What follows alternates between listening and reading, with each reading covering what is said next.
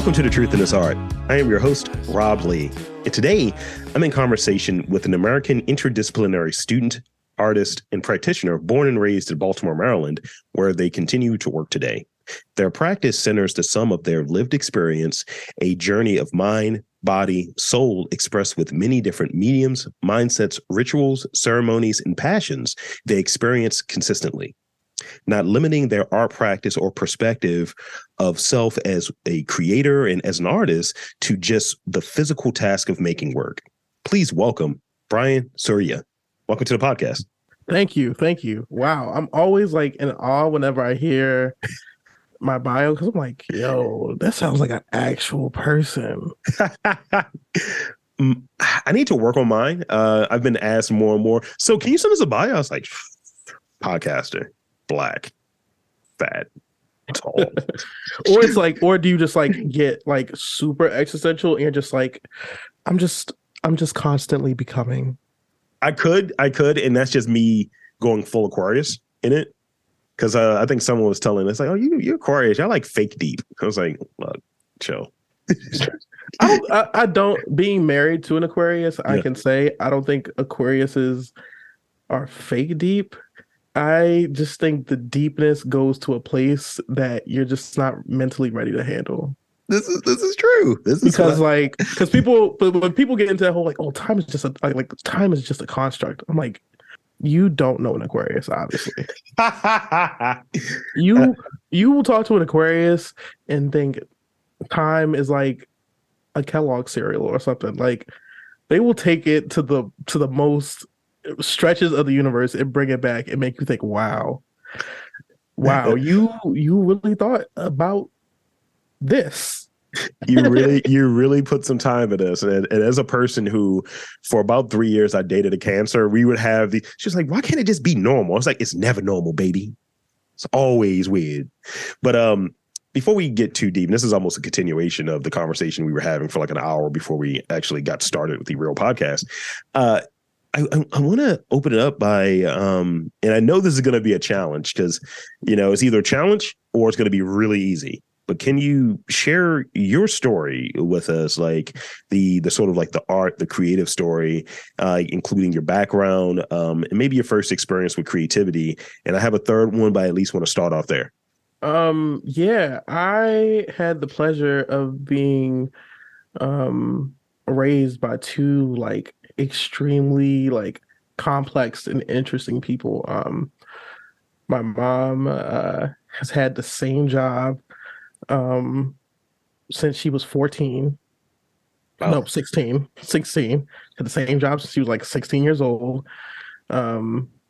Is someone who I like when I think about like someone who just like it's like, wow, like you're really a person. Like that's who I think about because man, that lady is crazy. Yeah, and a dad that was just like really focused on experiencing life in very like authentic ways, even though it like that authenticity wasn't always good. I give you sense. Yeah, I like, and it's funny too whenever people ask me now about my story because I think there's so much like decolonizing that's happened within my own mind about my perspective, my like thoughts of self, and a lot of compassion that I have been able to like develop for myself that I can now extend to my parents. Because I think sometimes, especially as like racialized Black people, it's like it's especially if you're in a creative field, everyone's like, so like your mom was a crackhead, right?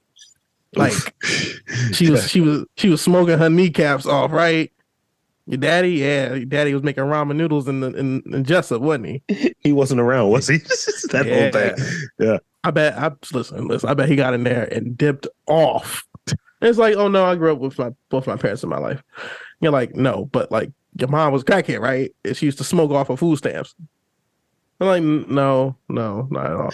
No, but y'all lived in the projects, right? No, not really.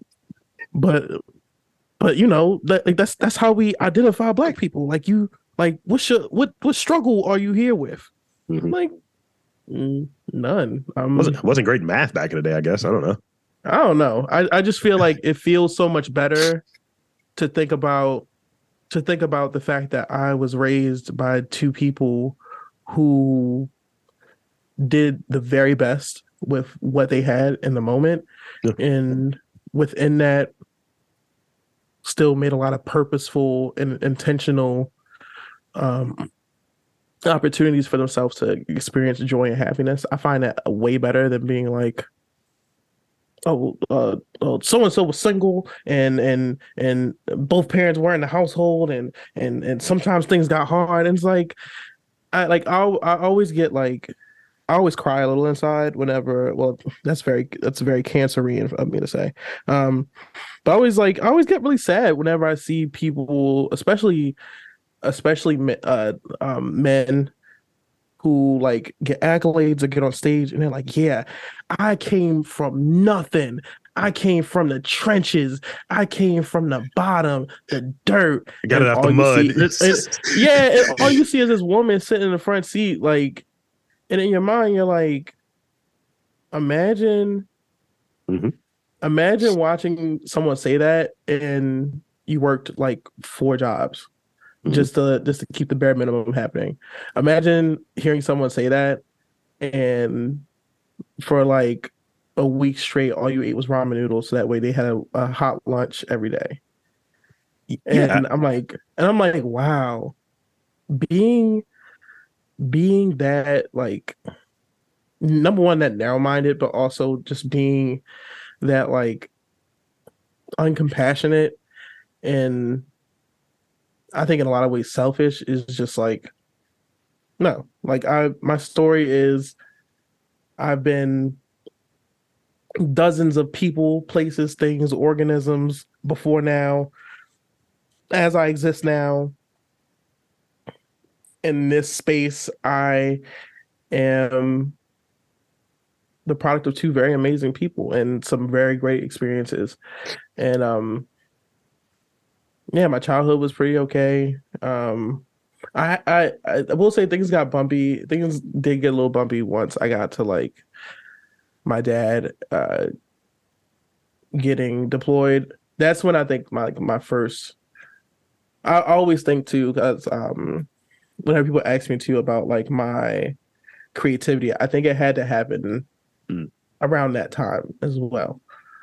Um, because he got deployed, and I was like, and everything in the media during the like height of like Bush in Iraq was like, yo, like they dying out there, like Mhm. hotcakes every day, 8,000 dead, gone. And I'm like, as a kid, I'm like, bro, and it's like I like was computers weren't really like that as like they are now. So like if you did have a webcam, that was crazy.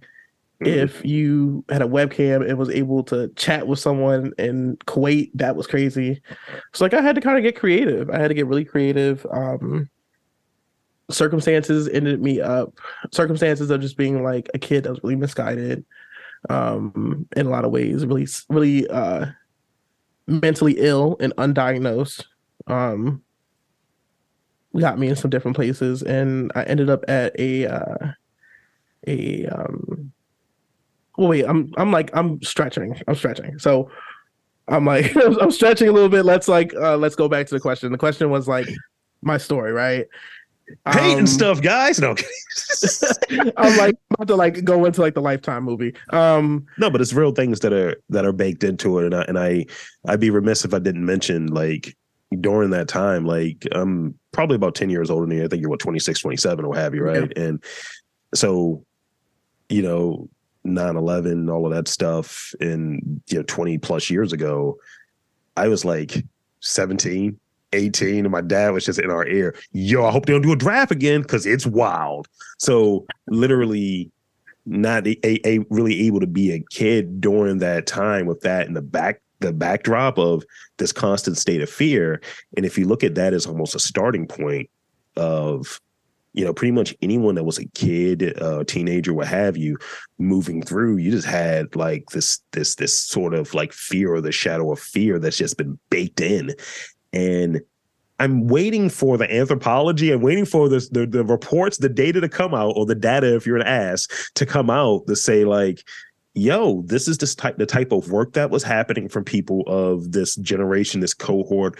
However, and this sort of like constant, this orange alert, these different things that were out there had some sort of impact in it. So, definitely, I think it is important to key in on that, because it's part of, like, you touched on it, where you're looking at creativity, being able to think maybe more agile. But please continue.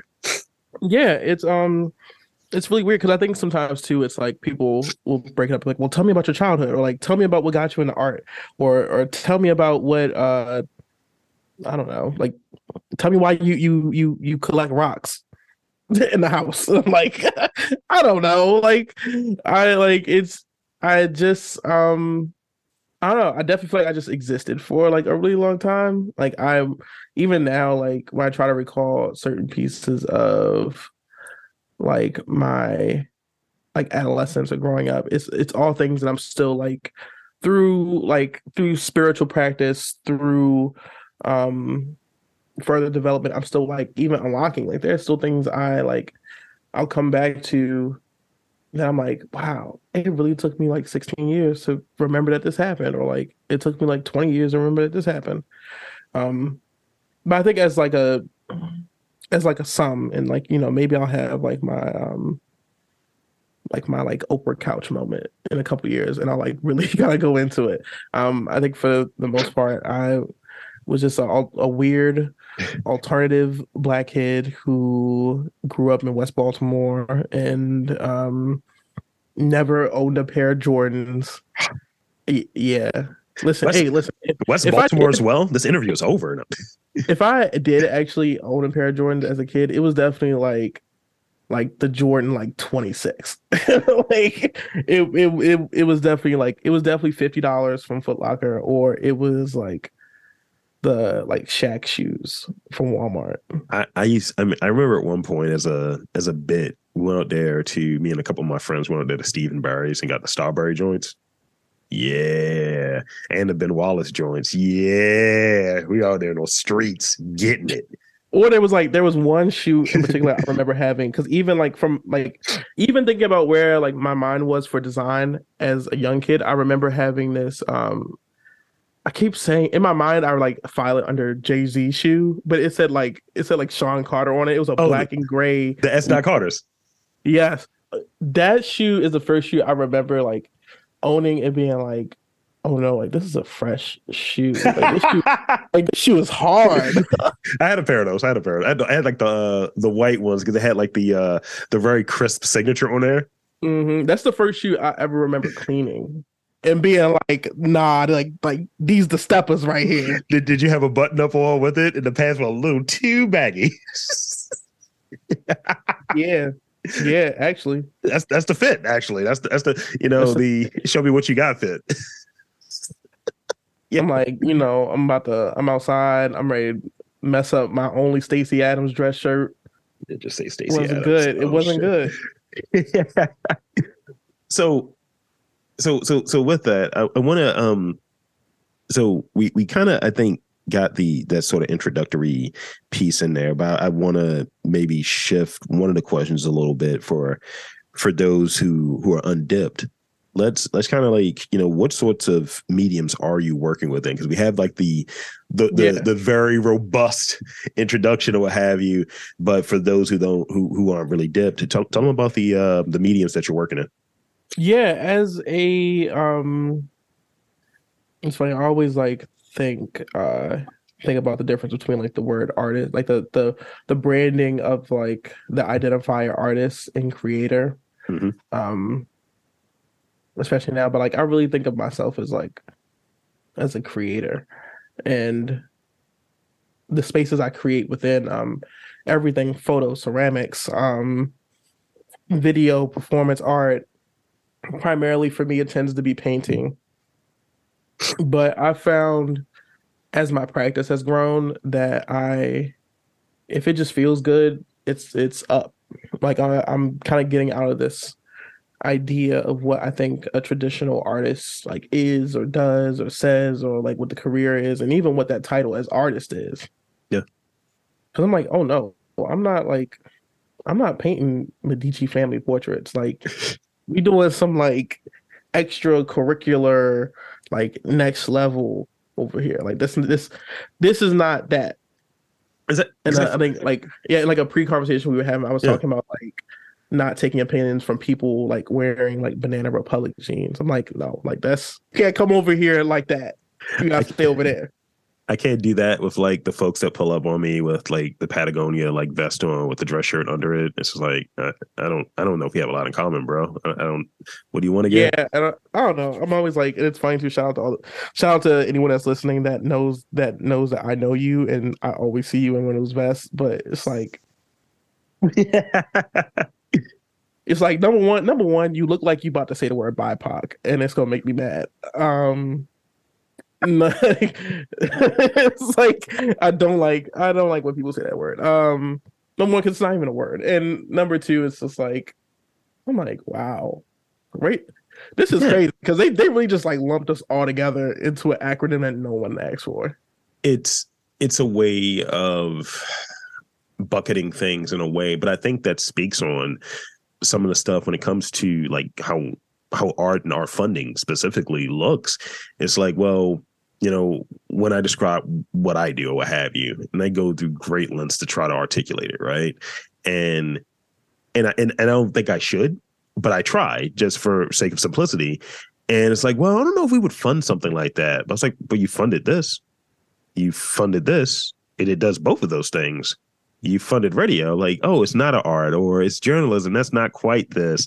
It's so many things instead of a thing that's fundable. And and it's just interesting when we get into this spot to go back to what you were touching on a moment ago, like definitions. I kind of got out of for a bit using the word podcast because it felt deprecated. It's like, Yeah, so many people get into that zone and there are podcasts popping up left and right. And as I say all the time, most of them aren't good. no, And it's, as you said, when we were talking beforehand, it's just, some of y'all ain't saying anything.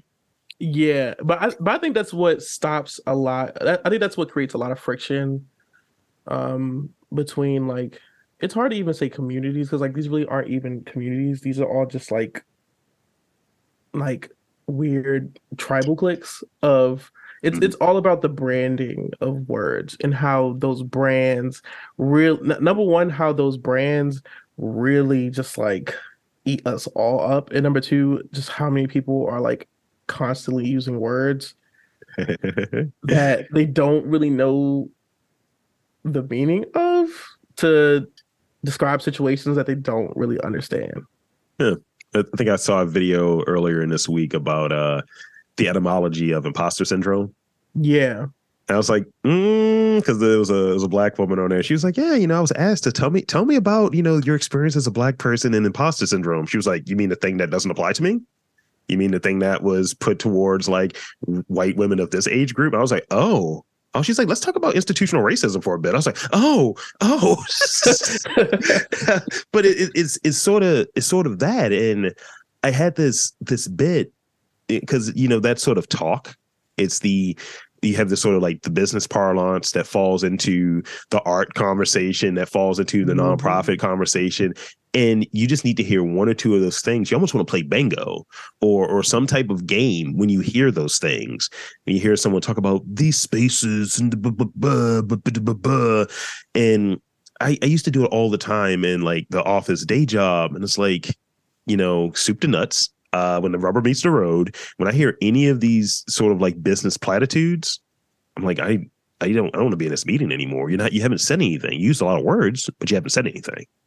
Yeah, it's kind of like I don't know. It's just like, damn, that's what y'all be doing here. Sometimes even though it's like it's always the same, like rinse and repeat. Like really, especially with like we get into like the nonprofit space, it's like it's always the same rinse and repeat. And it's like, Mhm. oh, okay, you one of those. You okay, I got you. Um, And then it's like, bro, like, why are we even using this type of language? This all just feels so aggressive. Like, it feels weird being like, oh, well, I'm a creator, and someone's like, oh, like TikTok. Hmm. Hmm. I'm I like, had a, I'm like, you know what? You're right. I have never been deserving of love, and you have just reminded me of that. That I do not deserve love, respect, or any sort of appreciation. And they're like, yeah, nah, but like, nah, bro, you gotta get on TikTok. Like, no. But like, how you gonna like sell art if you're not on TikTok? oh, you know my favorite word. How you gonna scale? What is your plan to scale? It's like, Which can I is just do this? a really funny word because I, as someone who does like a lot of economic development work, that I won't really tell too much about because I don't know how much I have to get approved before I talk too much about that. That's an honest answer. I mean, I can't stop the bag. I just bought a house earlier this year. It's looking nice. I got dogs. The food is expensive. Okay, the food they got the science stuff in it with the cage free stuff. It's expensive. It's expensive. So I'm not going to block my blessing. I mean, I'm And just stirring my um, ramen noodles for my cat. As any good drug dealing creative in Baltimore would do.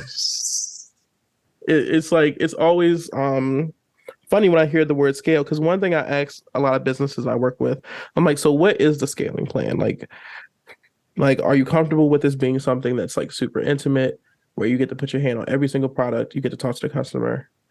And I hear a lot of people being like, can I tell you the truth?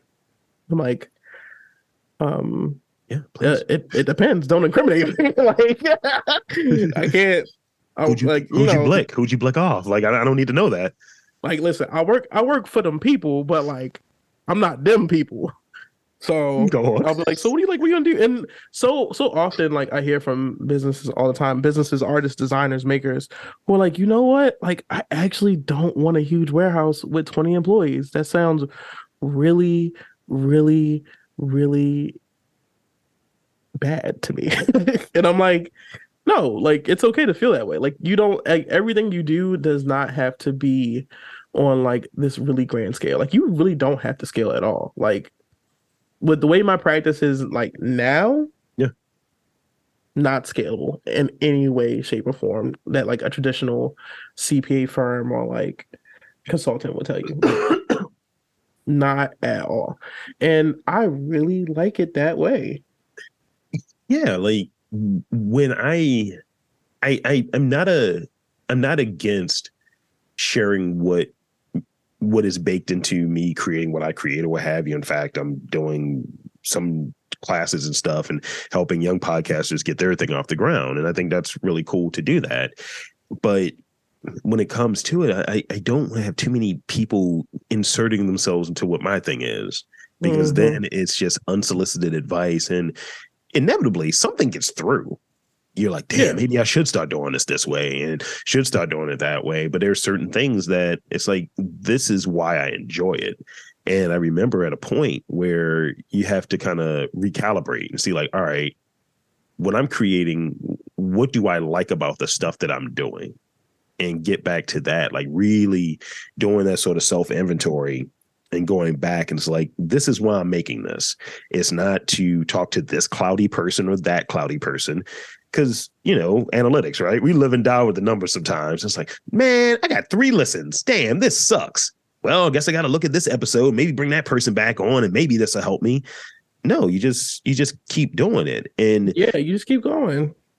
And but that goes into the scaling conversation. Like, I've talked to a few different entities here and, they'll ask like, what are your numbers looking like? And I'll give them a real answer. And I've said this before. I'll talk to people in the radio industry. Wow, those are great numbers. I'll talk to people in the sort of the funding industry, if you will, potential funding party. It dies on the vine. And it's like, I don't know if this is scalable, so it's kind of that. Yeah, And but it's like when you're also talking to people who like have very who don't think who think very narrow-mindedly because they're every point of reference they have is typically like a book. from a college class that they didn't want to be in at a school they really don't want to go to. And it's like, oh, okay. So like you don't really be in the field. Like you don't Some be boots on the outside ground. like that. You don't Right. be outside like that. Because it's like when I, especially like with someone in your position with so much content at this point, it's like if you look at that and you're like, this isn't scalable. It's like, no, your branding, whatever branding and communications leg you have, is just not there. Hmm. And also, it's like somebody gonna buy this. Yeah. Somebody gonna bite. And I think too, where a lot of artists, especially like a lot of artists, people work in the creative field who now have to like be like it's like artists who like and who like are like, I want to do this as a business. It's like, okay. And then they like hang you out of a car window by your ponytail and like hit the gas pedal. What is it? What is it? Creative entrepreneur. It's this book I've been into, and it's kind of ties to it, and it brings me to that next question I have for you. It's kind of this book, Death of an Artist, and they talk about when you start merging these different lanes, and you should, but it's like you have to do it in a way that what I'm taking from it in a way that feels natural, and Yeah. know that you're going to make mistakes. But when someone comes there and say, "This is what the toolkit is for you to be a creative entrepreneur or combining business and art," because for so long those are oil and water. They're not supposed to be together, or oil and vinegar. Yeah. Probably oil and vinegar. No, those taste good together. Oil and vinegar taste good together. Oil and water. That's a better scenario. And I think there's a version of it. It's like in college when you have this is biology for like an English major. You know what I mean? It's like this isn't the one for the doctors. It's like you'll get the stuff, you'll understand it, but you're not going to be a doctor. You're going to write poetry or whatever. So in terms of like your essence, like your background as a creator, your background in, the sort of arts facilitations and just, your experience, what do you want to like be able to offer the community from your vantage point and being a person that's like, it's like the Hair Club for Men thing, right? Not only am I a member, I'm also the president. It's kind of that sort of vibe or what have you. So what do you want to Um, offer within the community?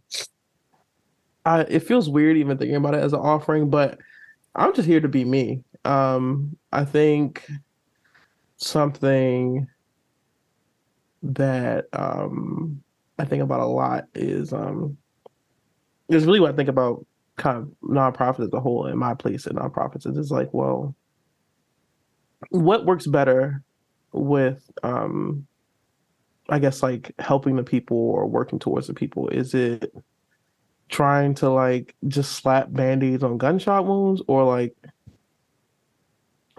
is it showing them like what life could be like when the wounds heal Hmm. or when the bleeding stops? And that's kind of things I think about. Like, I'm not trying to like mobilize you. I'm not trying to sell you on like a narrative, or I'm not trying to give you a lens to look at, It's all the what words. you through. Like, I don't like I'm not anyone's authority. I'm not I keep no gate. I'm not trying to lead anyone in a certain direction. I'm just showing you how I'm existing in real time, and how putting my thoughts, feelings, tastes, Hmm. and ideas forward in the way that works best for me is turning out. 'Cause I feel like that's what I learned from other people is I don't really like, that's why classes don't do that well for me. Like, cause I don't really like, I don't know. I'm not really, it's hard to sell me on a lot, but being like, hey, listen, this is what it actually is. I'm looking at how you move. I'm looking at how you speak, how you walk, how you talk. And I'm like, okay, that's what it actually is. Yeah. Yeah. Yeah. Or that's what it actually could be. I feel like that's kind of my place. Really because like I've been on the internet long enough to see like how those types of things play out. And also I also see, and having like worked in the fashion industry for a little bit and working in nonprofit industry and working in the arts industry, it's like you see what it looks like when everything is a fabrication. You see what's going on. You're constantly around people who need a vacation every 2 weeks because they're living a life that isn't sustainable. Uh-huh. And one thing I've always kind of kept in mind is that you'll be able to stay in place more and stay present more if you're not building and sustaining a life you have to run away from.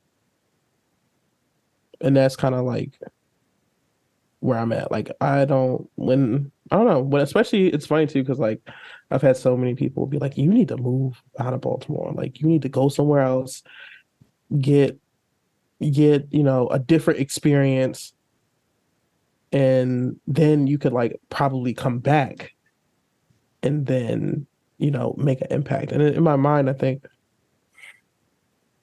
hmm, okay, I think about it. But then I'm like, well, I'm surrounded by my family who loves me. I'm surrounded by a community of people that love me. I'm surrounded by places and things that I go to, you know, 80 to 300 times a year and still excite me every single time. Yeah. I plant my feet in soil every morning and I feel the environment around me and I feel the connection I have to this land. I'm always kind of thinking like, no, this is where I fit in whatever greater scheme that like the universe or all that is that's going on. Like this is where my peace kind of comes in. I think that's well said, and I think that is an offering right there. That sort of perspective that I think people don't hear it enough, and we do this sort of thing of, because I run into it on occasion too, as I was describing earlier. Hey, you should go. It's like I just kind of want to do it here. It's like they make the cheese sticks the way I like them here, and that's just facts on facts. But also every thing that I dig, everything that I know, and everything that I kind of love is here, and the motivation behind this is here.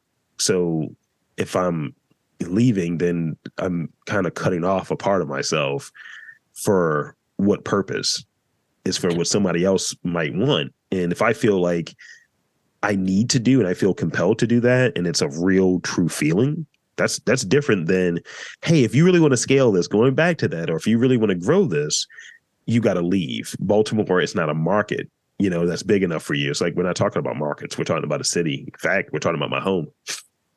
Yeah, also it's like, I don't know. Whenever people start talking about things like that, I'm like, that's because you think like, I don't know. Like envision. I try not to get like what people will call like super hoteppy, but I'm like manifest Kofi, let's do it. I'm like no, that's just the plane you exist in. It's like I'm way out of your scope of awareness. Like where I exist at is totally different. And I kind of just like always like I kind of hear it. I'm like, okay, thanks. And I go home to like the most. Listen, my life, like I don't know. Okay, I don't know if I can cuss on this. Be honest. Shit, my life is amazing. My life is really, really, really good. Yeah. It's really good. Like so good that I'm like, I went to Houston earlier this month for a work trip and was gone for like 4 days. I'm not gonna lie. After like day two, I was like, I need to be on Monument Street eating JJ's right now. Like, what am I even doing? Wow, that's great. What is going on right now? And it's like the entire time. I think the only time in Houston that I wasn't thinking about Baltimore was when I went to the Rothko Chapel. Mm-hmm. I was like, all right, this kind of slaps. Like, you won this round. Won this round. But in my mind, I was like, man, I gotta get back to Baltimore. Even being in New York, like New York is cool, but like New York is New York. It's not Baltimore, bro. Like when I go through the whole like this city is like and it's funny too, because like whenever people talk about working in like economic development and it's literally seeing how the city is changing and will change within the next 10 years, I'm always kind of like, no, like y'all don't realize it yet. But people with money are coming here. Mhm. Things with scale and industry are either here or on their way here. Like I remember having a conversation with John Buscemi one time from let me not botch this. Gourmet, I think it was Gourmet Footwear. Okay. Um and we were just randomly talking, and it was at a panel for a trade show, and he was like, "Yeah, I go to Mondawmin Mall all the time," and I was Like what? Like word? like Murder Mall, Mondawmin Mall. He was like, "Yeah," he was like, "I got family in Virginia, and whenever I go see them, I always make sure to go to Baltimore to go to Mondawmin." I was like, Word? he was like, "Yeah, man, you know," he was like, "That." I think it's a Foot Locker that's in there. It's actually a really like high performing shoe store. Um, he was like, "Yeah, they always got the best stuff." He was like, "And I always get the best chicken boxes when I go to Montom." And I was like, "Okay, all right." And there were like some dudes from Kith, New York's marketing team who were there too, who were like, "Yo, we love Baltimore. Like, Baltimore is amazing." I'm like, because being in the city, you'll hear, especially sometimes from like the disgruntled and Mhm. disadvantaged artist community. You hear like, yeah, they sleeping on us. They don't know what's here. They don't know what we got going on. Like, nah. Like, I'm like, you think Baltimore is like this small place on the map, but like niggas really fuck with Baltimore. Like, niggas really like Baltimore. And I think sometimes because we don't have like because it doesn't look like DC, even though I don't really Mhm. like the way DC looks from an urban plan, or just from an urban planning perspective. So the moles don't come at me now. Mumbo sauce coming your way hot. I like mumbo sauce. Yeah, they're gonna be thrown at you though if you get it out of pocket. Sorry, I say it respectfully. Respectfully, yes. Um, but yeah, it's just like Baltimore has buildings that are still in operation that were here before the United States was even called the United States. It's Right. like this city is crazy. But that's the thing though. That's the thing where I've used this in, I got two more questions for you before I get to those rapid fire ones. But Okay. I definitely want to key in on this. I talk about like how there's only two cities outside of Baltimore I really am interested in. I visited that I would actually relocate to, and it's New Orleans and it's Philadelphia because I see similarities between the two to Baltimore. So it's like I'm just looking for a comparison to Baltimore. It's like Baltimore South, Baltimore a little bit north. And I think with it, the comparison of there's so much construction and things that are happening in Philly. I always joke about like Philly's just a little bit further down this rebrand train than Baltimore is, but we're right behind it. And Oh, people for and people sure. think I'm full of it. And I was like, no, it's happening. Like I've like left. I went up there for something, came back like a year later because I went up there for I think it was like Made in America or something, and I had like rooftop froze and watching tennis because I felt European. And then I come back to do the same thing a year later, and I was like, yo, there's been a lot of construction. And then I'm back and forth with there now. It's like it looks very different now. And I'm like, oh, this is crazy. Philly is crazy. I think Philly is like I feel like we really talk about underrated. I feel like Philly is definitely like a super underrated city. The art up there is amazing. The way have you ever been to Bach Bar up there? I have not. I'm going to put it on the list.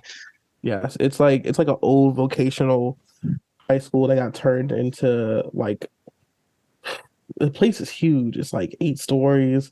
It was an old vocational high school. They basically turned it into like saying makerspace doesn't even feel right, but like just like the coolest place ever. It's like there were so many brands that had offices there. There were hair classrooms turned into hair salons, school kitchens turned into bakeries. I was like, and I was looking at the entire. I went up there to actually look at like economic development projects like that to see Sure. how that could like translate here in Baltimore. And I'm like, if there's any more perfect place for this to happen, it's Baltimore. I don't know. Listen, don't clock me on the more perfect thing. I know it wasn't grammatically correct. But especially when I think about initiatives that are happening right now, like the 21st Century Schools Project, and it's like all these schools that are being closed, a little like some elbow grease. We could turn this into like, we could rezone this industrial Mhm. and provide some really good space for a lot of really good brands to like scale into. Yeah. But everything, especially when we talk about economic development, everything is like inherently political in some way. So it's like it's always about like, I don't know, like thinking about like Dr. Claude Anderson, the author of Powernomics, and him being like, it's all about who bought the politician. That's the thing. I like Yeah, that. I like that because yeah, you see these interests out there. You see kind of like who, because people are very overt about it. I think at times it's like, who's the person that's helping write the book? Who's the person that's there in that sort of sphere? And it's like people. I think I've had a lot of conversations recently with folks in the film industry, and that's an industry that's very relationship oriented, mm, and mm. that's what what's name is, right? That's kind of what the whole politics thing is. It's like who's the relationship, and it's just like who's the kingmaker. So it's some sense of a person's like policies, their interests, their goals, whatever. It's like, no, somebody is helping you kind of get to that next level or what have you. So we use that terminology in like, I guess ascension in that way, and in politics in that way, and going back in the Game of Thrones sort of way of like how these things happen. So if that idea exists, then people aren't just getting it based off the strength of what they're about. It's like who's around them, who's funding it. The person that has the most money, they have the better chance of winning. Yeah. Also, it's like it's really thinking about like the path you choose, and the perspective on that. Because it's like when you think about what's the better way to, I guess, like enact political change, is it like joining city council, or is it starting a business that will accrue enough revenue for you to build lobbying power on like on a local level? It's like which one, Yeah. it's like it's two completely different paths that could give you two very different results. Right. Right. So here's the last real one actually, because I think I got one of my answers there actually.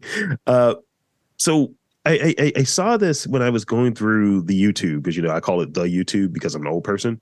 Tell me about obstacles, because I remember that was a thing. I was listening in about kind of this shift. I remember it was your site, your studio, and all that good stuff. So, in talking about obstacles, how do you approach them? Describe an obstacle that comes to mind that's been very impactful in your professional, your like art journey. I think my biggest obstacle is, even still, that I'm still like doing a lot of like personal work, around like my perception, is believing that the value of my work isn't dependent on the color of my skin and like whatever like trauma narrative can be attached to it. I think that's probably something I'm still like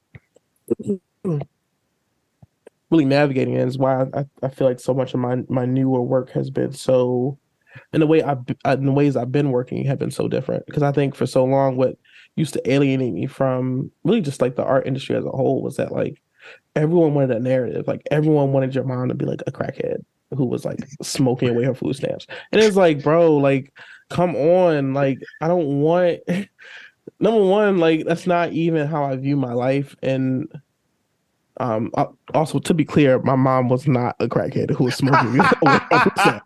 but but it's like when I don't know, it just feels like, especially with creative industries, like they really do not want Black people to be happy, like at all. And sometimes when I see, especially like even when I see other artists in the city, in the ways they approach their work, and I think what really like makes it feel icky is what I see in the eyes of white people who look at their work, and I'm like, oh no, that's not a good look. Right.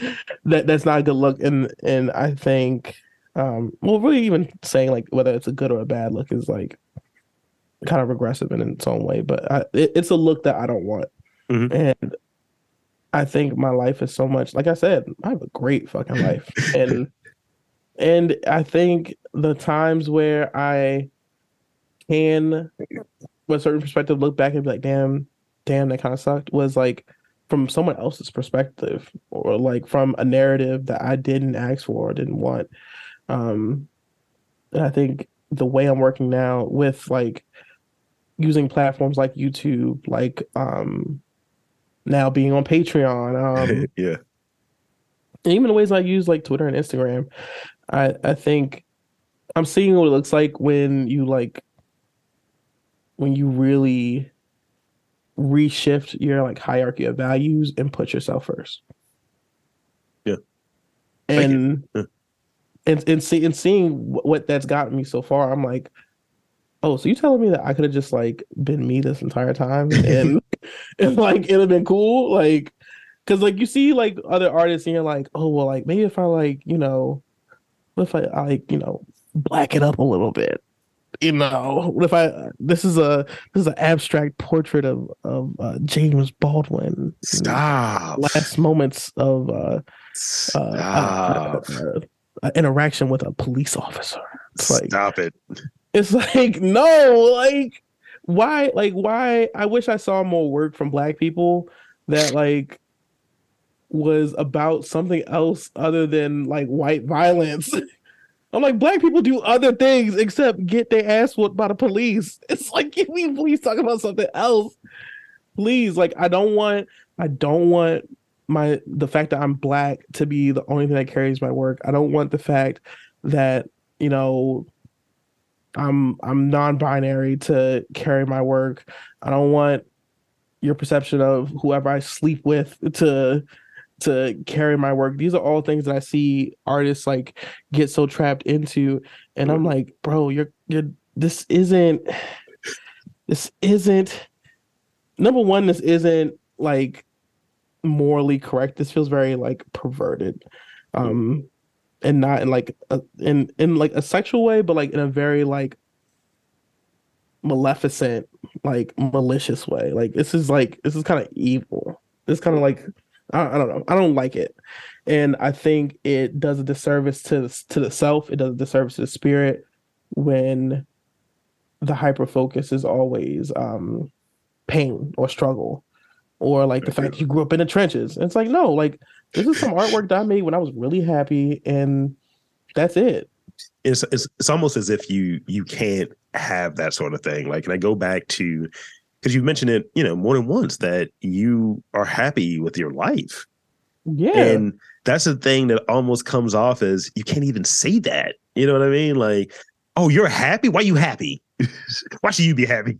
It's like you tell someone like, oh, like no, like this is work I made from a really happy place and I felt really good about it. And they're like, no, but like I can't hang that in my living room and talk to my white friends about that. Like, we don't care about that. Like, tell us about your mom and the crack pipe. Tell us about that story. It's like, oh, okay, all right. But then you see so much of how that has kind of like shifted the way things go culturally in the art world, where a lot of work, unless it's about some facet of existence inside of like this atmosphere of white supremacy ideology and responses and rebellions to it, like the Wahites don't want to hear that. They do not want to hear that. And the people who are buying work to show off, to get social clout points, like they don't want to hear that. They don't want to hear that you grew up with two parents that actually loved you. Like that is not. I can't talk about that over cocktails. Okay. That's gonna pop up in conversation. The Wahite. That's gonna pop up in conversation. It is. You put it out there. You put it out there in the universe now. It's now publicly out there. So I think that's a good spot for us. So what I want to do is, kind of wrap this up the way that I always like to wrap things up with these rapid fire questions. Okay. And you're not going to have any idea where they come from. That's fine. They're all over the place, but the key thing is we got to have brevity here. Brevity is key. But they're ridiculous questions. I've been adding them as we've been talking. So yeah. So I'm going to start off with this one.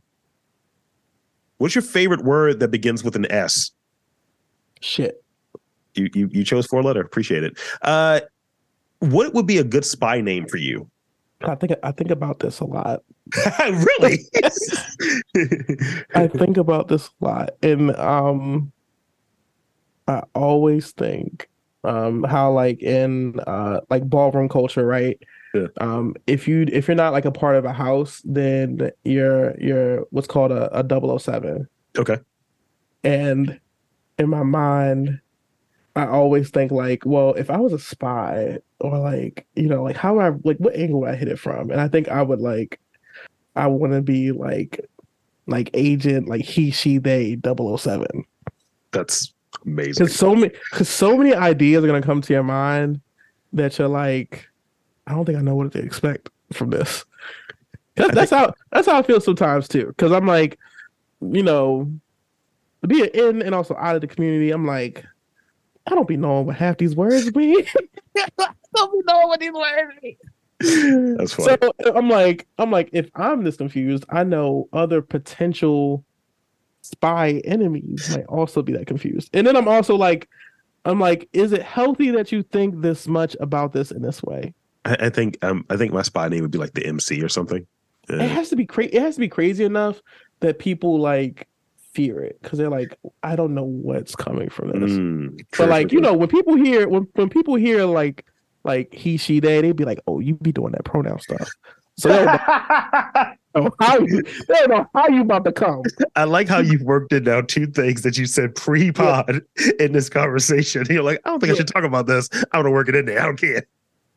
Yeah, because then you're like, oh, you be doing that pronoun stuff. I'm like, you might lose your job. You might lose your house. Like, you don't know how I'm coming. You might have to delete your Twitter. Like, you don't know what's about to happen when I come in the building. So here's the next one. We got 2 left. This, I'm going to save the most ridiculous one for later. This one is similar, and it may have a similar title to your spy name.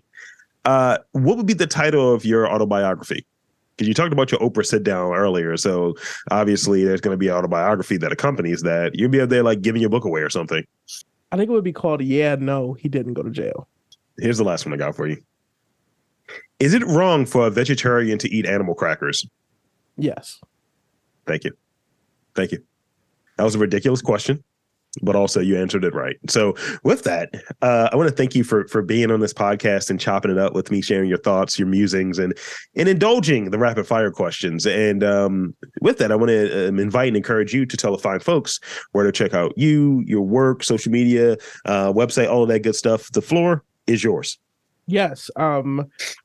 Hi, I'm Brian Suryah, and you just listened to an entire piece of media of me discussing things. And if you are interested in hearing more about, the work I do, who I am, I can be found mainly at suryahstudio.com, SURYAHSTUDIO.com, or also on Patreon at patreon.com/SuryahStudio. I'm also on YouTube and Instagram and Twitter, but we're trying to promote platforms we have equity in. So find me over at suryahstudio.com or patreon.com/SuryahStudio.